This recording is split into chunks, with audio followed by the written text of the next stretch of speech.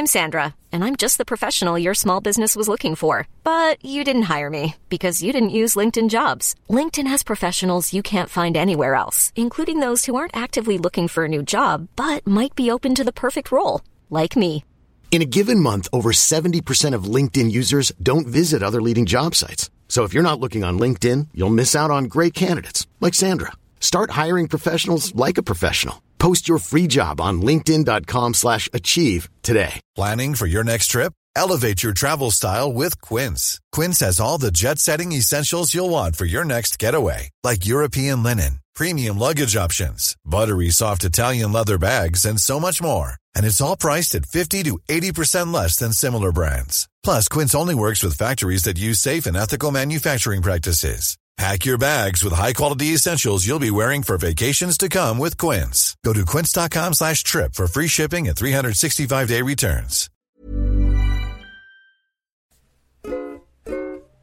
Hello and welcome to episode 19 of the Caged In podcast. This week we are going to be looking at Red Rock West.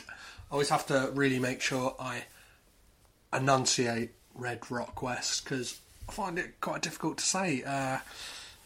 But again, this is one I know nothing about, so I am looking forward to it. Like, it could be a reason I know nothing about it, because it could be shit. But, obviously knowing nothing about it leads me on to a rule that I have of this podcast. For those of you who've not listened before, what are you doing if you haven't listened to this before? There's been some amazing episodes and some amazing guests so far.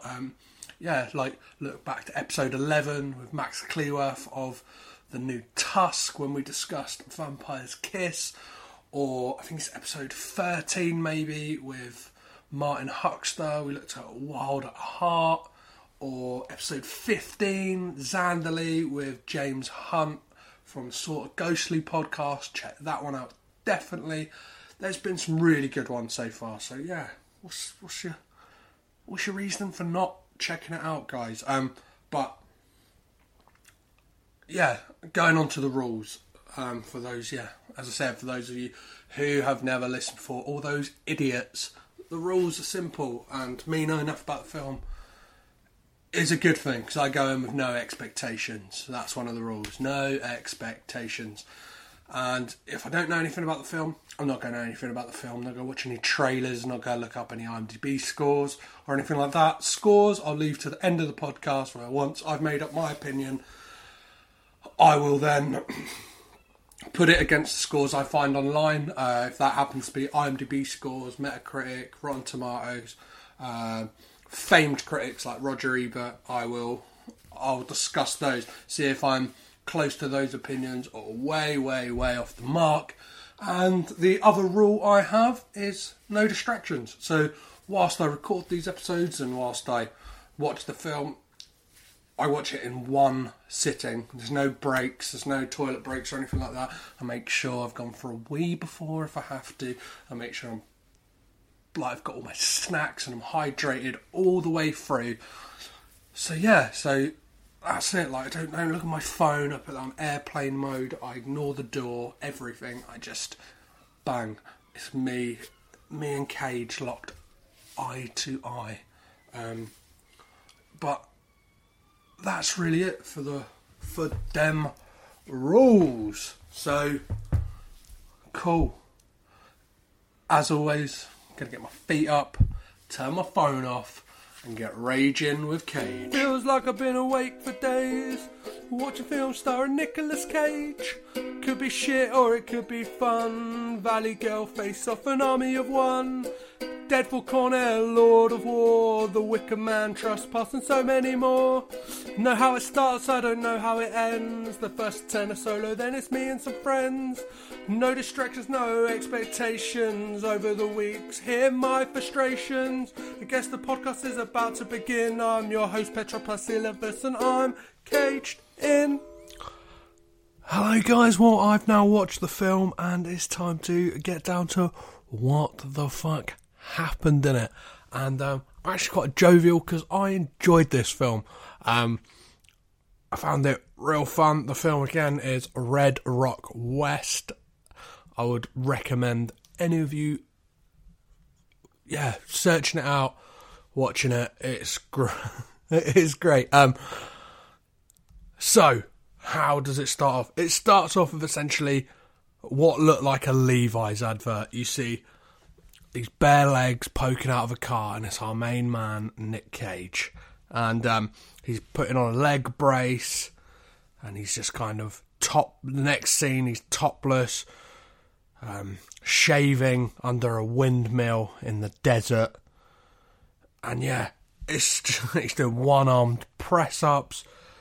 He's got a crisp white t-shirt on, and in his suitcase in the boot of his car, he puts on a crisp white shirt. And I don't know, I think it was like the combination of the music. It was very westerny sounding, but it just kind of had all the visuals of kind of like a 90s Levi's ad campaign.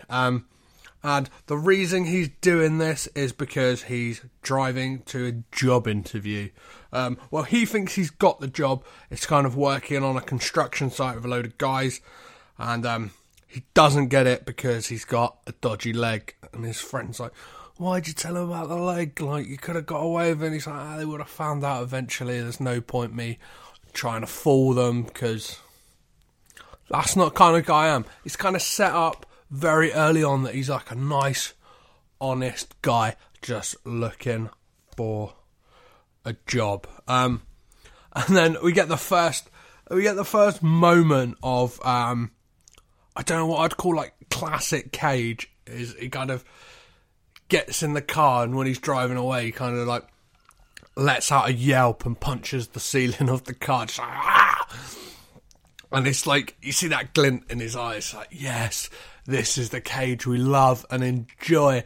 This like nowhere near as crazy as Eddie from last week's episode, but you can't have Eddie all the time. You can't be running on 100. Sometimes you've got to simmer it down. Like, I think this might be the first film where he's kind of, there's no aspect of him being like a bit of a dick, really. He is the out and out good guy in this. Like, like, I don't know, in other films he's kind of been the good guy, but the situation he's in, he's not really. Obviously, like Raising Arizona, he is he's a convict, and like Amos and Andrew again. Like, I don't know, everything up until this point, he's kind of, he's not been the best of guys, I would say, but this one he definitely is, and it's like a big point of his character that he is a like upstanding citizen. It's like it gets a bit cloudy at parts of this film, but it's good that it's established early on that he is an upstanding, nice guy. Even like when tested, in the next scene, he goes to a gas station, honks the horn, and he's asking, is anybody there? He's like looking about, there's no one there. He sees the money, he's low on money, he's obviously desperate for a job. He sees the money in like a case behind the counter when he's like looking around for someone, and you can see in that moment it's like, shit, like I could steal it, and he doesn't. Again, like further cementing the idea that he's a stand-up guy. He has a chat. He gets $5 worth of gas as well from this. The guy eventually comes out. It's $5. Like, I'm not sure how much fuel that would like. It must have been a really good price back in 1993 for gas. Like, I don't drive myself, but like, all I hear is people going on about fuel prices, and I know $5 wouldn't get you very far. So, yeah, and the guy kind of sets up the film for us in a way, because he says, like, oh, you're looking for work? What kind of work you look for? It's like drilling work, like, kind of, like oil rig kind of stuff. And he's like, oh, well, that's perfect. If you head on over to Red Rock, That's where a lot of the drilling crews, like, they hang out in the bar and stuff like that. Get yourself over there. I'm sure you'll be able to find some work with those guys. So, what does our main man do? He heads on down to Red Rock to find that work. And he goes into the bar that the guy had told him about. He gets himself a cup of coffee, speaks to the bartender. The bartender saw that his lumber plate was from Texas. This seems like it is not a big deal, but it is. This guy thinks that he is someone else. He thinks that he is Lyle from Dallas. And he tells Lyle that he thinks is Lyle. It is our main man, Slippery Nick. That he has a job for him. He thinks that it's simply like bar work or something like that. No. The owner of the bar was expecting this Lyle to come in and kill his wife. He tells him the plan. He says, right, that's it. I'll give you 10 grand for killing the wife. I'll give you 5 up front, then 5 after you've done it. And he goes for it. He's desperate. He's down on his luck. He thinks, fuck it, I'm going to take that 10 grand. That'll get me going. That will get me moving on. So he goes through the plan and he gets to work. He goes and spies on the wife, who is horse riding. He sees her go into a cabin with a horse hand, what are they called? A farm hand, and he thinks that obviously that must be why the husband wants her dead. She's playing away. Oh, little does he know there is a whole web of mystery and intrigue to come. And then she arrives back at their home, and Slippery Nick's waiting in the shadows. And not a very good assassin, I'll tell you that. He tells the wife that Wayne, her husband, had given him money to kill her. She offers him double what he paid her to kill him instead. And like the clever businessman that he is, thinks, fuck it, I'll take this job as well. What's better than having one job, having 2 jobs? He's got 5 grand up front. He's getting another 5 grand up front. He's made his 10. So yeah, the next scene you see is him going to a gas station and going mad. He buys loads of stuff. He buys, fills the car right up this time. I don't think he's just going for $5 worth of gas. He's going for the whole tank. I think it works out. It's like his bill in like a petrol station. No, petrol station's pretty expensive anyway, but comes to like $117 or something like that. And we've already established that the gas prices are pretty cheap. So the rest of it he's spending on Twixes, Mars bars, and Twinkies. I think that's what Americans eat. I'm sure any American listeners will let me know. Film to let us know that Twinkies is all you guys eat, apparently. And then he writes a letter to the sheriff as if he's Wayne, explaining the situation, saying, I want to kill my wife. I'm a bad man. And he mails it. And then he leaves Red Rock. And I thought, oh, for a film called Red Rock West, you're leaving Red Rock pretty soon. Where's the source of the plot going to come from now? Is it just going to be a episodic film of Nick Cage driving town to town looking for work? That actually sounds like a brilliant idea.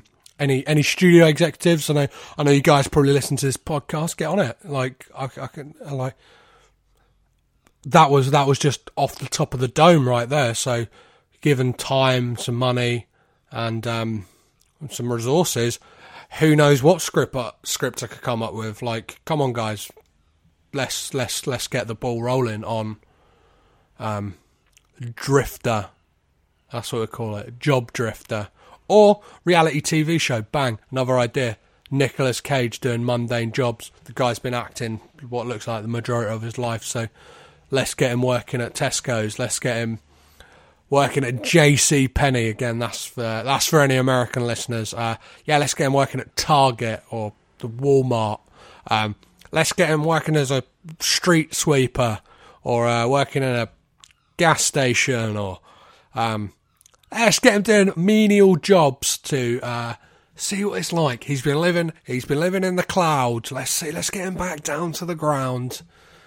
Right, definitely it went way off track there. Let's get back to it. There's a storm a-coming in the film, like it's raging as he's leaving Red Rock, and there's a car like on the side of the road, and at the last moment, a guy bolts out from behind this car, and he fucking hits him with his car, and he's like, oh fucking hell, like it's the last thing you want, and then it's obviously there's only one place he can take him. Back to Red Rock. Takes him to A&E, ER, and then they say, you gotta wait around. Please gotta wait around. Like, might need to ask you some questions. The police turn up because it turns out that the guy who was shot was the farmhand from earlier. So, fucking hell. Something's gone on. Something very, very dodgy. And, he's been shot twice in the stomach. And they're like, yeah, we need to have a word with you. Obviously, like, you're the only suspect at the moment because you brought him in. I thought if you would shoot someone, you would get away, like you would want to get away. But maybe that was their thinking. He's a fucking genius. Nobody would suspect the guy that brought him into that ER. And then the sheriff comes in. Who's the fucking sheriff? It's only Wayne. What? And the look on Cage's face is priceless when he realises, fuck, I've just sent a letter to the sheriff to say the sheriff wants his own wife killed. And Wayne knows instantly that his wife isn't dead. This man was on his way out of Red Rock. He's taken $5,000 of his cash.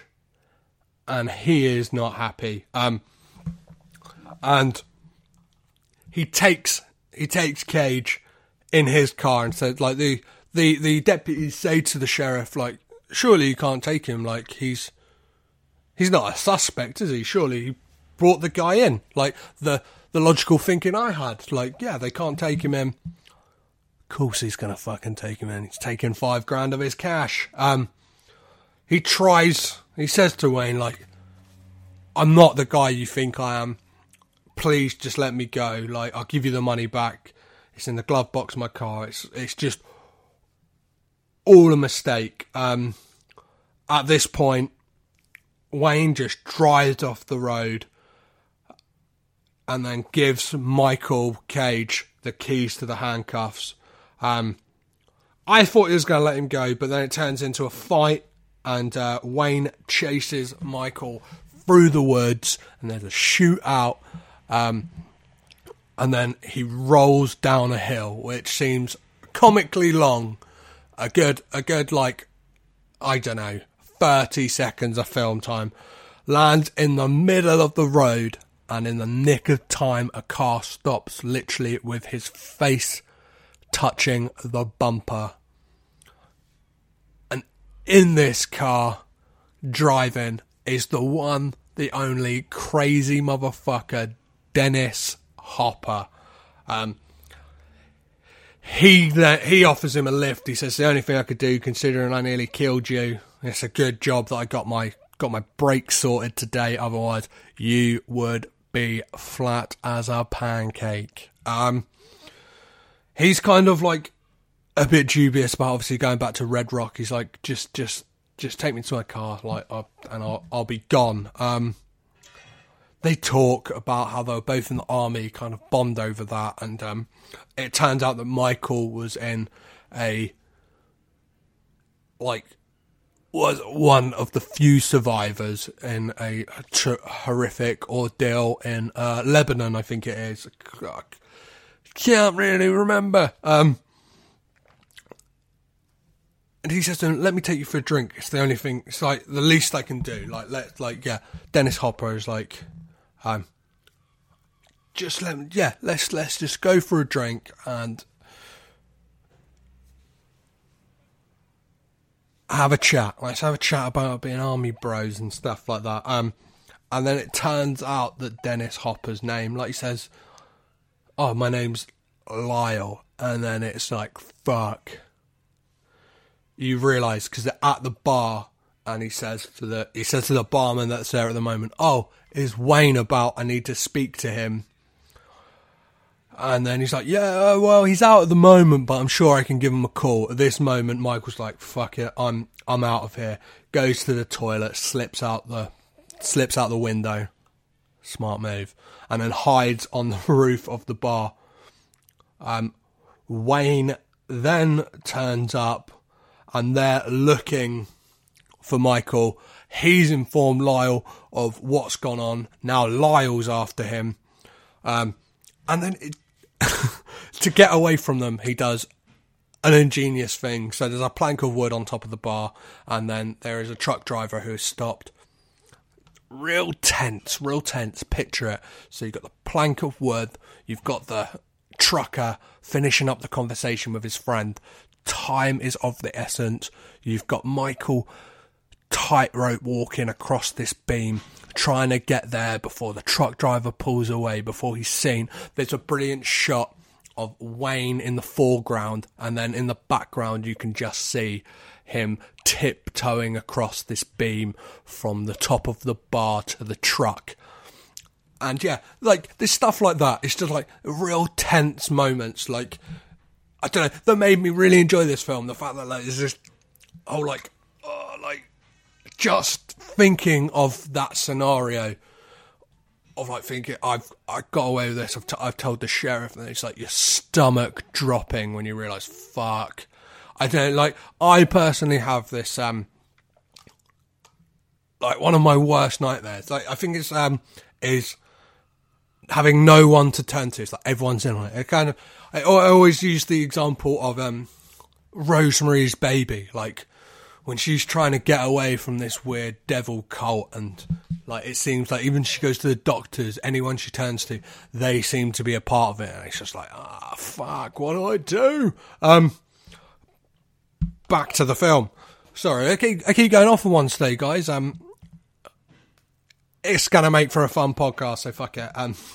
Get a bit more of the insights of the inside of my crazy mind. There's only one person to blame for that, and that's Nicolas Cage, because...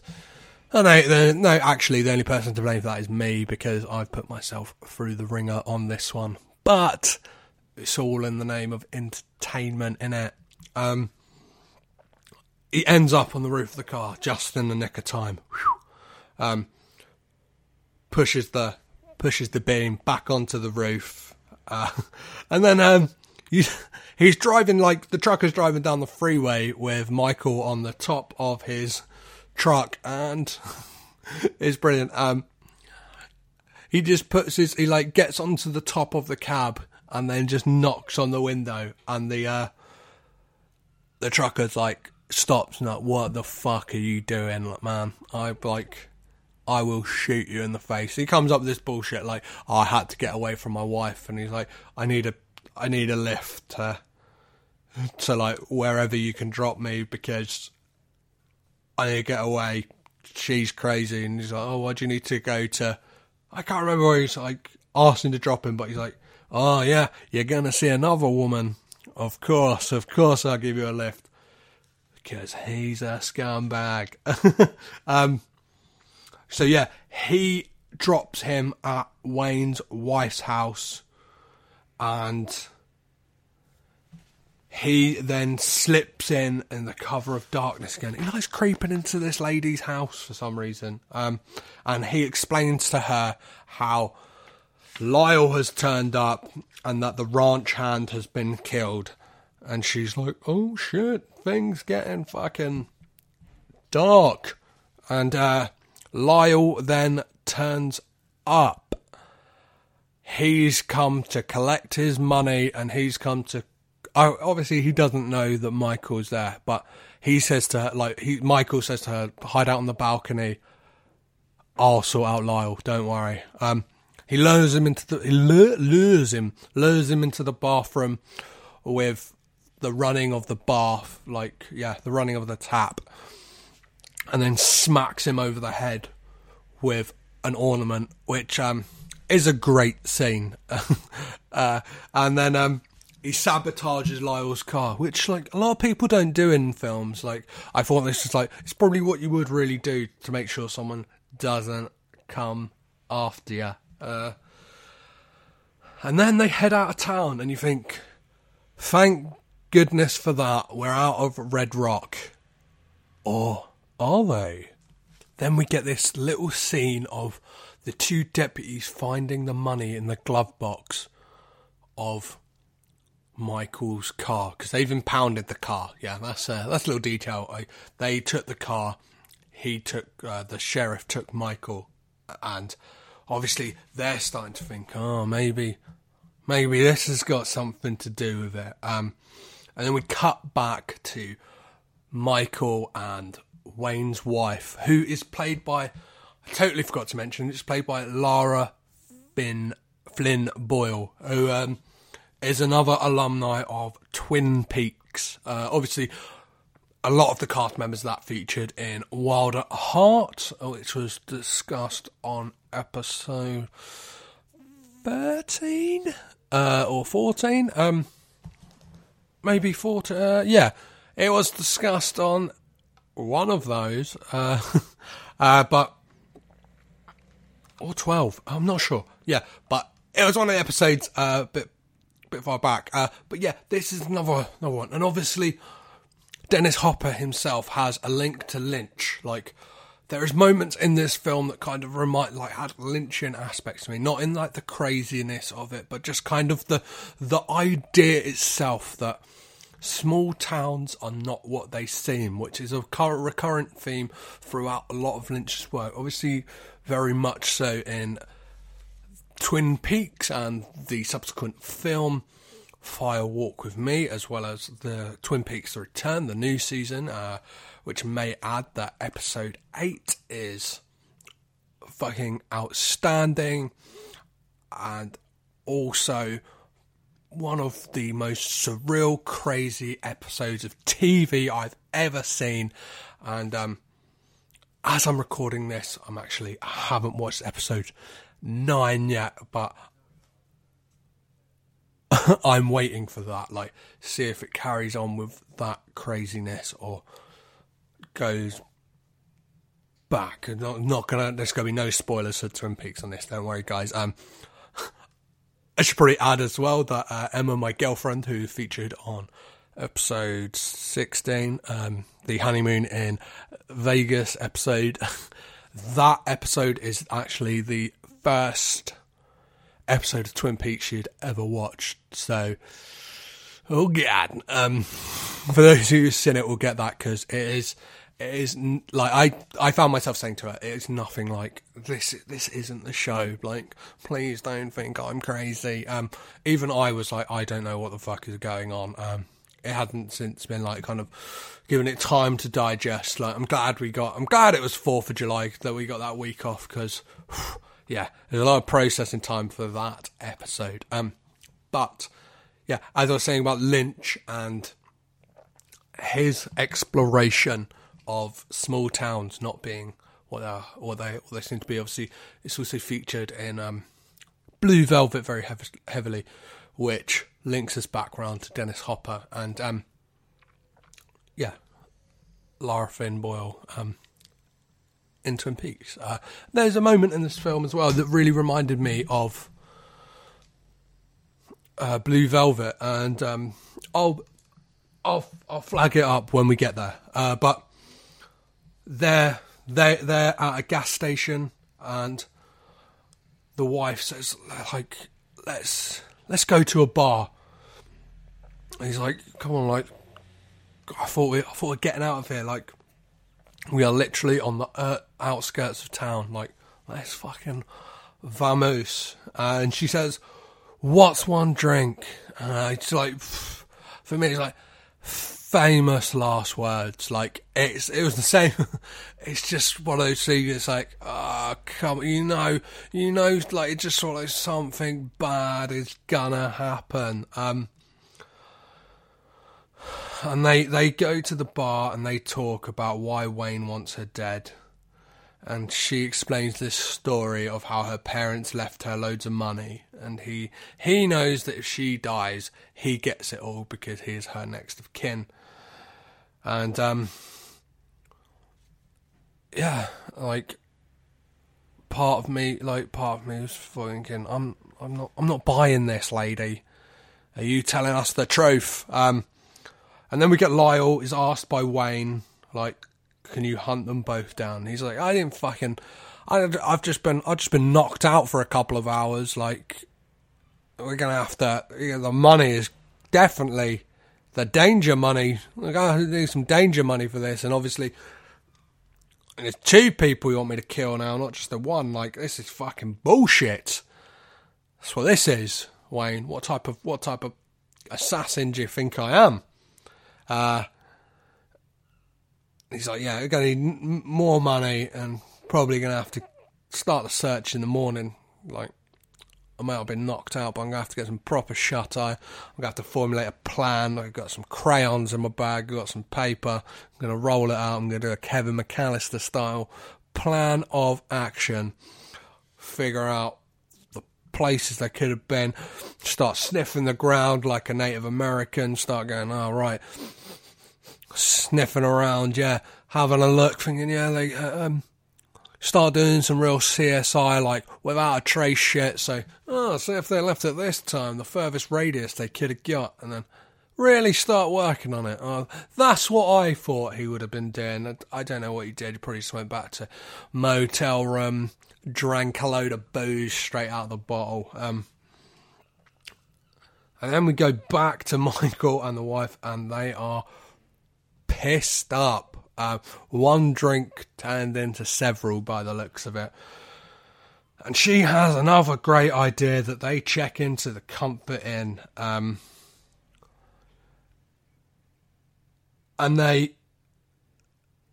that's it.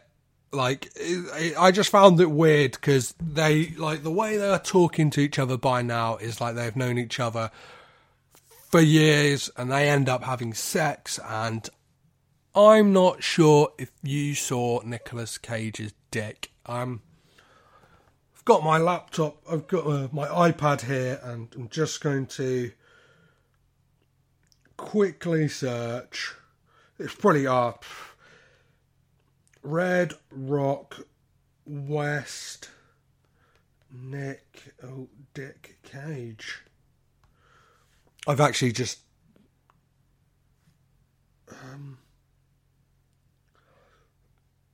this probably isn't the best. Yeah, like, I think you definitely see his penis in this film. It is a very small shot. Bad choice. It's a very small shot, but you definitely see his dick. I didn't think it was warranted. It's probably more so you'd expect to see that in Xander Lee, like, say, a bit more erotic. But yeah, they chucked in a bit of a dick shot in this, which, like, for the way of equality, guys, being a feminist, like, and yeah, I'm into equal parts both people. Like, there's too many tits in a lot of films, especially in the early 90s, so it's good to see that they're getting some schlong out. Okay, guys, but yeah, that's sorry, I'm going off on a tangent about Nick Cage's dick. Not gonna describe it. I'm sure if you have a look online, you can find a picture of Nicolas Cage's dick, if you want to, from this film. I would put it on social media, but it'll probably get removed and people will think I'm pretty weird and creepy, and I would totally understand. But I might have just decided what the cover art for this is going to be. So that's fun. So yeah, they kind of wake up like not in the morning, like maybe it's after sex, but like she's saying, yeah, let's move to Mexico, and he's like, yeah, let's do it, yeah, we'll move to we'll do that definitely, and then literally it cuts and it's the next morning and she mentions Mexico and he just seems confused. So I reckon that was definitely like that kind of like after sex, probably a man will say anything. You could say like, oh yeah, you're gonna buy me a house? Okay, yeah, of course, yeah, can I just go to sleep now because I'm a dickhead. Like she's just full of great plans. This is like one of the things that makes me think that maybe she isn't telling us everything. Is her plan is to go back to Red Rock to get money so they can go to Mexico. She knows that Wayne has some money in his office, so they break into his office. They fumble about. She can't get into the safe, and it's real tense because, like, you know that. Obviously, you don't know because I haven't told you, but there was a plan that Lyle and Wayne would meet in Wayne's office at 9 a.m. They obviously don't know about that. So, but as the audience, we know, and we're like, oh.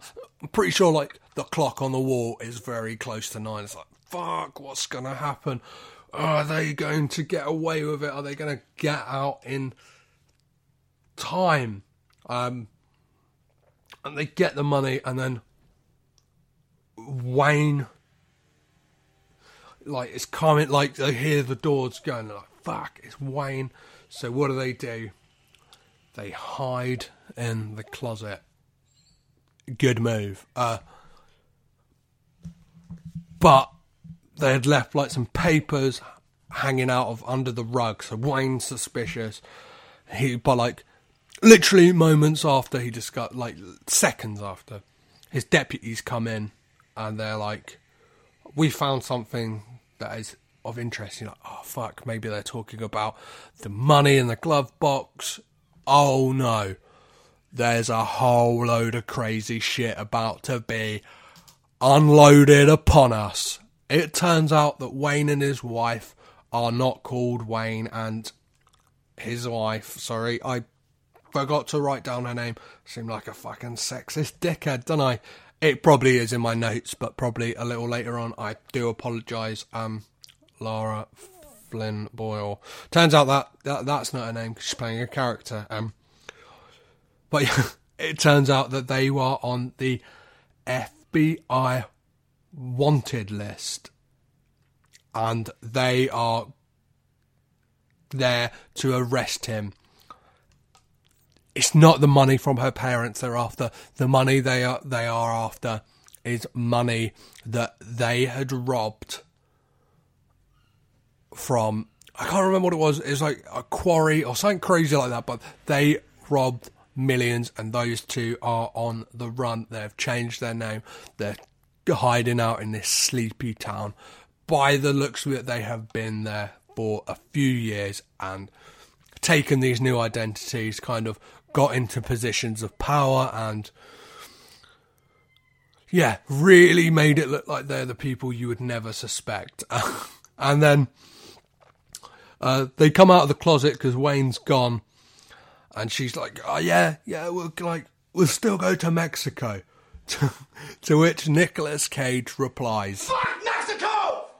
And his rage is definitely justified. He obviously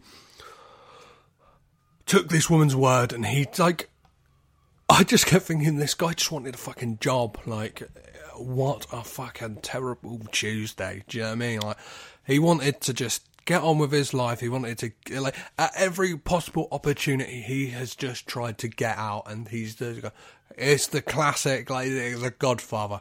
They try to, like, I try to get out and they pull me back in. Yeah, that's what, like, just feel sorry for the guy. Like, he's fucking pissed because she's not who she says she is. Like, it ain't like nobody is who they say they are. Like, he's just stuck here in this mad town full of fucking, it's like, they're crazier than a box of frogs. And then, who's gonna turn up? Our main man, Lyle. And then, yeah, he takes them hostage. He knocks Michael out. He has them both tied up. And then he sees the note that they are on the FBI wanted list, that they have all this money, and he's like, right, that's it. I'm going to get Wayne. we're going to set this all right. I'm going to get my money. I'm going to get your money. I'm going to get all the fucking money because you're all, like, he wants them. Michael wants to get out.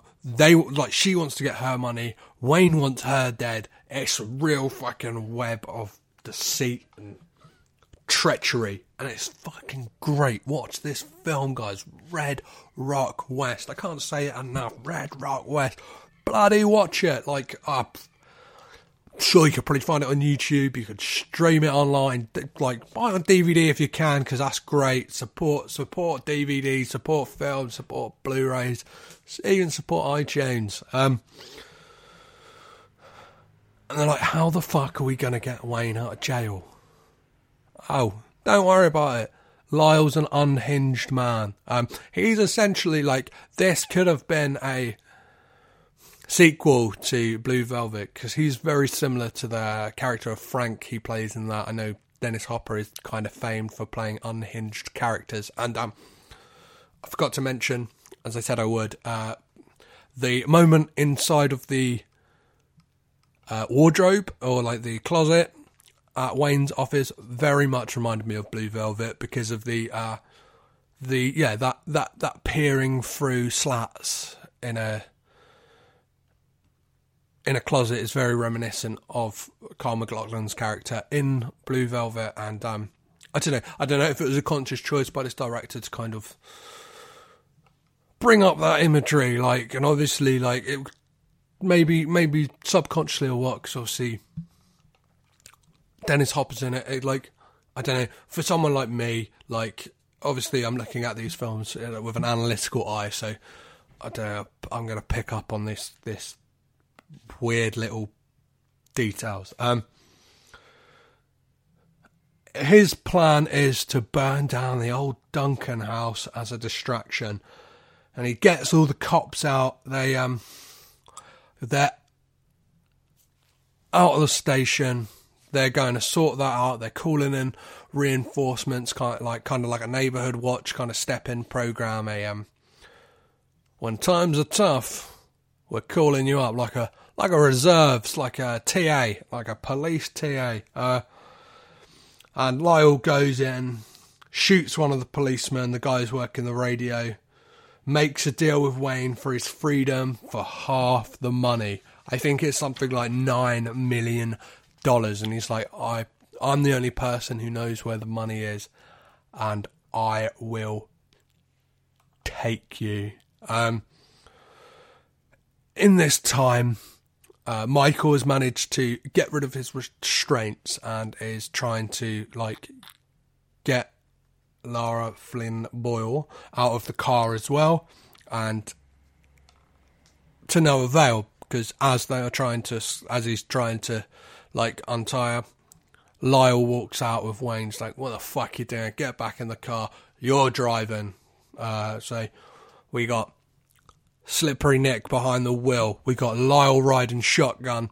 We got Wayne in the back. with his wife. We got a car of rage, hate, and double crossing.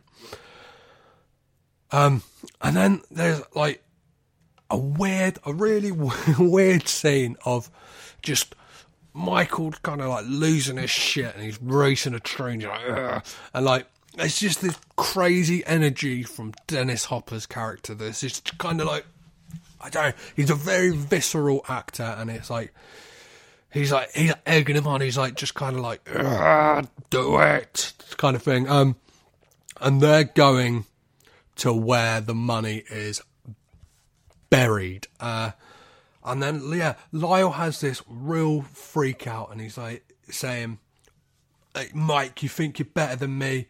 And then he shoots out of the window, like right next to his head, and it's just fucking like, I don't know. He's in the car just swigging down like whiskey out of the bottle. Like,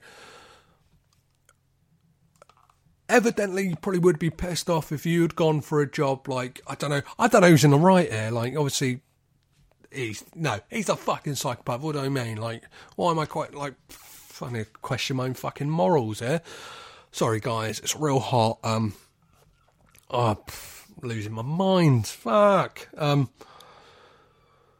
So yeah, he has the freak out, and then the cops are then looking for them.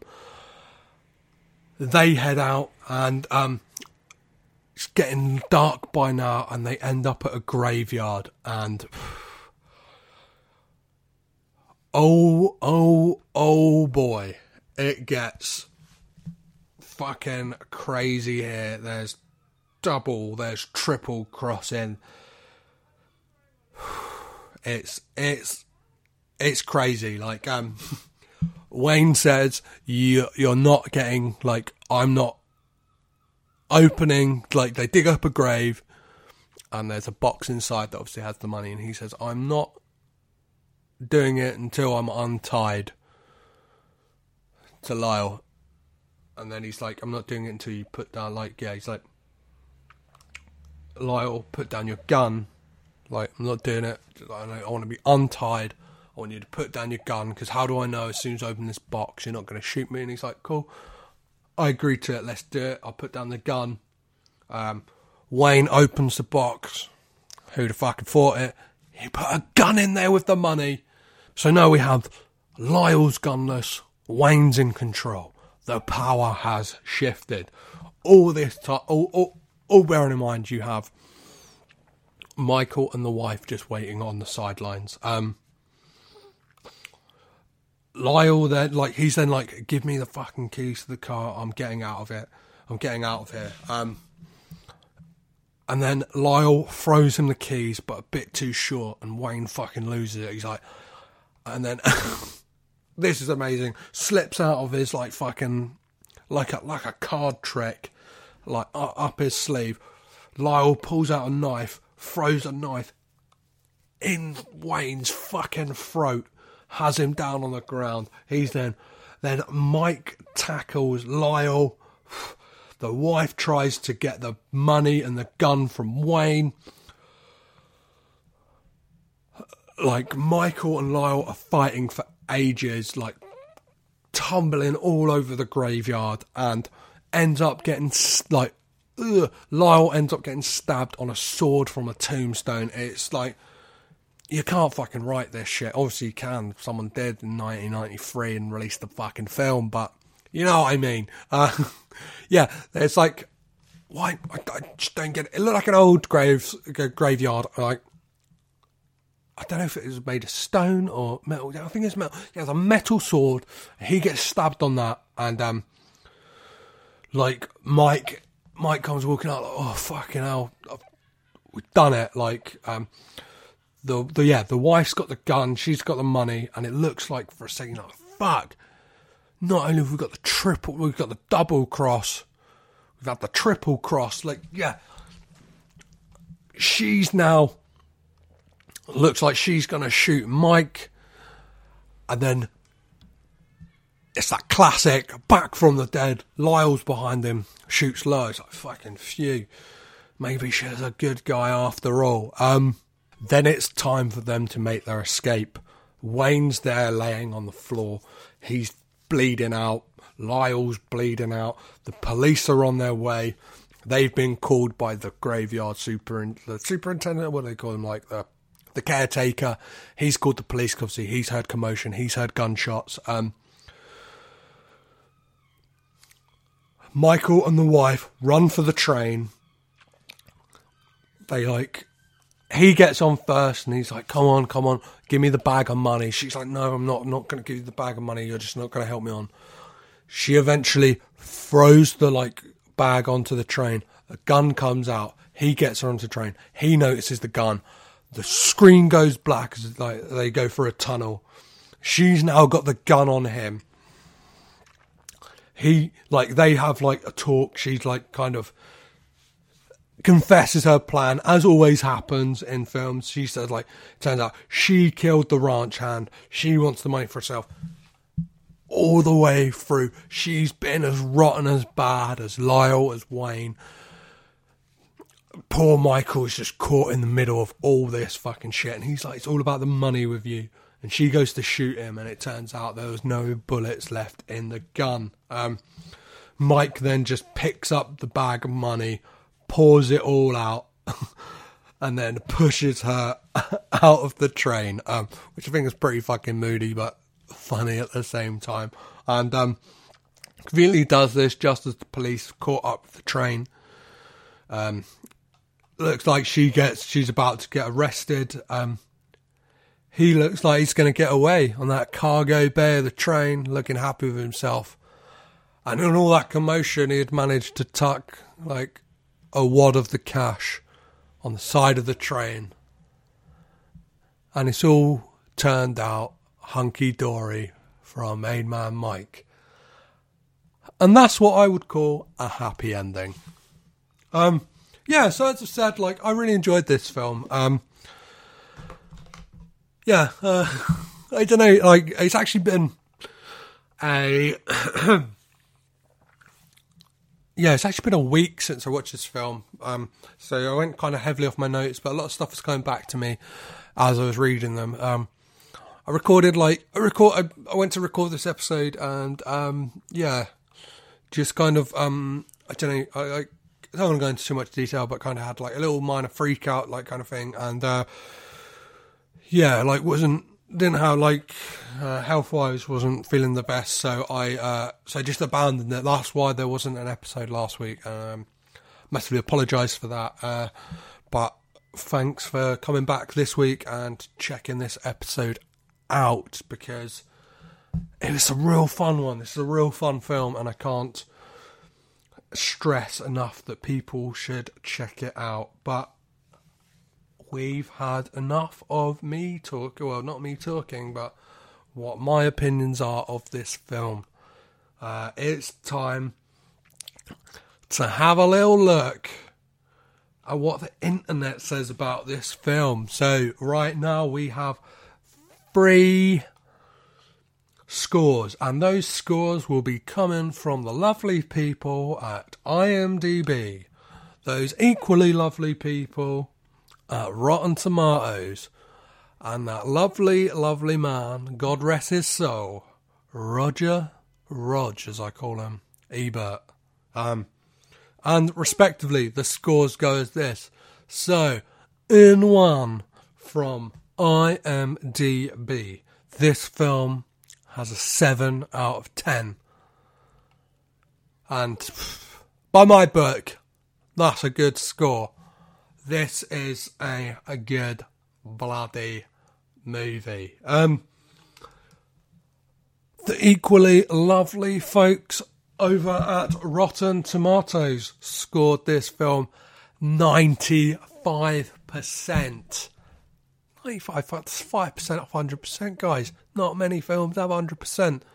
I'm glad that this film is received as well as I received it. I think this film is a hidden gem. It's kind of, I don't know, if you kind of I don't know what films to liken it to. The only film that's in my mind, I know it's not a good film, it's Reindeer Games. But that kind of thing, that kind of I feel like I've kind of ruined it for you, but it's still really fun. I think even if you know the twists are coming, but fucking check it out. It's really good. And Roger Ebert, obviously esteemed late film critic Roger Ebert, gave this one 3.5 out of 4. 3.5 out of 4. So again, across the board, very good scores, and it's good to see that I am in keeping with what is said about this film. Obviously, I don't know, it's sometimes fun that my opinions to what is on the internet is completely different. It's funny when I enjoy some absolute shit. It is for me anyway. Deadfall, I enjoyed that thoroughly, but probably for all the wrong reasons, or for me, all the right reasons. But this, it's good to see that this was well received, and a lot of people, when I said I was doing this episode for Red Rock West, they're never heard of that film, and definitely reckon, as I keep saying, go check this film out. Hopefully me talking about these films and hopefully my passion for these films, when I do enjoy them all, my disdain comes across. I don't know if I sound a bit too monotone or anything like that. Feel free to let me know. Facebook, Twitter, Instagram @CagedInPod. Email cagedinpod@gmail.com. Little plug there for the social media and email. But no. Obviously, feel free, but hopefully that passion and disdain comes across and makes you guys either want to watch these films because I've enjoyed them, or makes you want to watch these films because, a lot of these films for the sheer, laugh factor. Obviously, there's a lot of people into films that are so bad it's good, and, a lot of these are, and so far, I found some real fucking gems. So, let me know. Please let me know if you watch any of these films. And this one is definitely up there as one you should definitely check the fuck out. That's one to cross off the list. Red Rock West done. And next week, if everything goes to plan, and it should do, will be Guarding Tess, released in 1994, and is another one for you lucky guys that I know nothing about. I don't have a guest lined up for this one, but if I happen to, in the time being, I'll let you guys know, and the best place to keep up to date with all that is Facebook, Twitter, and Instagram. You guys got it right. And I'll repeat again, is @CagedInPod. So then CAGEDINPOD. It's as simple as that. I post a lot of stupid shit and funny stuff and whatever, anything I see that's Cage related, I'm always sharing it I'm always retweeting it and stuff like that. And if you guys want to shout me out, not shout me out, but kind of chat to me through that, I'll send me a message, send me a comment, I'll write back. You might think I'm a fucking idiot, and I don't know, I might seem check out this episode if you like that film. I don't know, I just try one of the best things that people can do as well, please, I don't think I've said it on a couple of episodes, but please rate, review and subscribe on iTunes as well, or listen to this on whatever. You can subscribe on Acast, and you can follow on Stitcher or whatever like that. But one of the best things you guys can do to support the podcast is just tell someone you know who's into films, or especially the films of Nicolas Cage, or just I don't know, if you feel that this is entertaining in any way, just tell one person, and if that person tells one person, before you know it, there'll be a whole heap of people sat at home laughing, not necessarily with me, but at me, because this is not an original idea. There's obviously a lot of podcasts that do this same thing, but I don't know, I like to feel like I have everyone, all of us who are doing it, have our own unique perspective on these films. And that's what's amazing about film criticism anyway, and what's amazing about podcasting is that you could do a podcast on the same thing and everyone will have unique voices and opinions on stuff. So, like, I don't know, some people could easily, like, poo-poo the idea. Like, my idea of this is to look at myself as well as these films. See how I am mentally taking this, like, and diving as much as I can into the culture of this actor. Like, try and find out as much as I can about, I don't know, almost what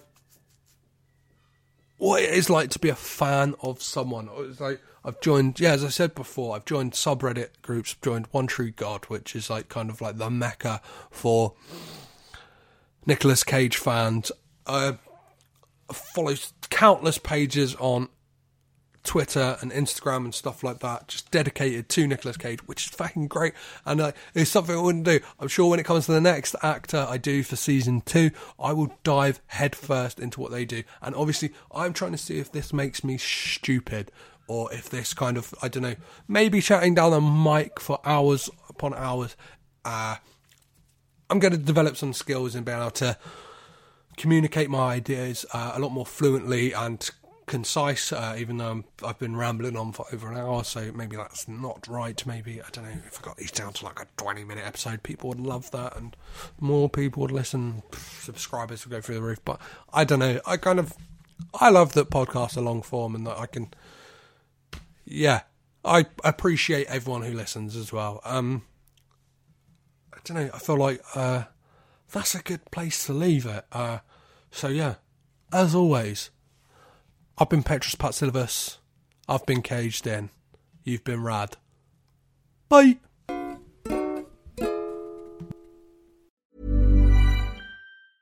Hey, it's Paige DeSorbo from Giggly Squad. High quality fashion without the price tag. Say hello to Quince. I'm snagging high-end essentials like cozy cashmere sweaters, sleek leather jackets, fine jewelry, and so much more. With Quince being 50 to 80% less than similar brands.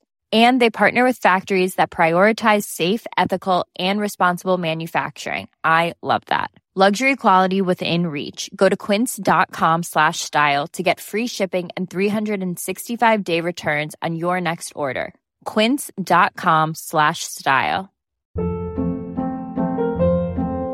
Hold up. What was that? Boring. No flavor. That was as bad as those leftovers you ate all week. Keke Palmer here. And it's time to say hello to something fresh and guilt-free. HelloFresh. Jazz up dinner with pecan-crusted chicken or garlic butter shrimp scampi. Now that's music to my mouth. HelloFresh. Let's get this dinner party started. Discover all the delicious possibilities at HelloFresh.com.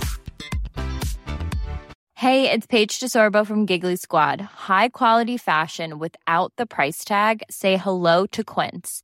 I'm snagging high-end essentials like cozy cashmere sweaters, sleek leather jackets, fine jewelry, and so much more. With Quince being 50 to 80% less than similar brands. And they partner with factories that prioritize safe, ethical, and responsible manufacturing. I love that. Luxury quality within reach. Go to quince.com/style to get free shipping and 365-day returns on your next order. Quince.com/style. This podcast is presented by the Breadcrumbs Collective, home of the Pod Charles Cinecast, Caged In Coppola Connections, A Driptown Limerick, Maine, Franchised, and many more to come. Our shows are all presented ad-free and made possible by listeners like you. Please support our shows by subscribing, leaving ratings and reviews, and becoming patrons at patreon.com. If you'd like to learn more about Breadcrumbs, head over to breadcrumbscollective.com. Breadcrumbs.